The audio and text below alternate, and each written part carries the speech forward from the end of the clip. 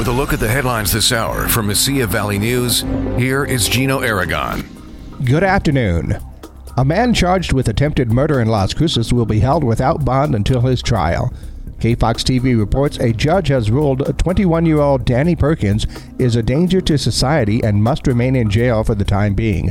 Perkins is accused of shooting a man multiple times at an apartment complex on the 2300 block of El Camino Real. The victim is still in the hospital. A judge declared a mistrial 3 days into a murder trial after questions about a missing toxicology report prompted an abrupt end to a case involving a juvenile defendant. According to the Las Cruces Sun News, 19-year-old Jeremiah Pena Nieto remains accused of first-degree murder even after the mistrial declaration. Police believe that Pena Nieto killed 18-year-old Jacob Daniel Becerra on August 6, 2020.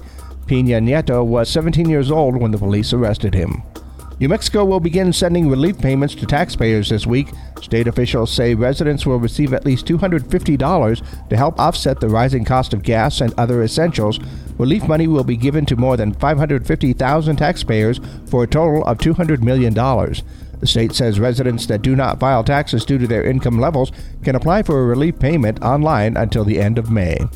The Calf Canyon Hermit's Peak fire is now over 300,000 acres, but crews are making progress in getting the record-setting blaze under control.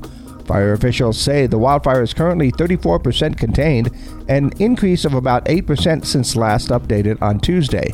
According to KOB-TV, firefighters have enhanced protections around the homes threatened by the blaze during the mild weather conditions of the past few days. However, crews are warning the fire could spread quickly if high winds return to the area. For Mesilla Valley News, I'm Gino Aragon.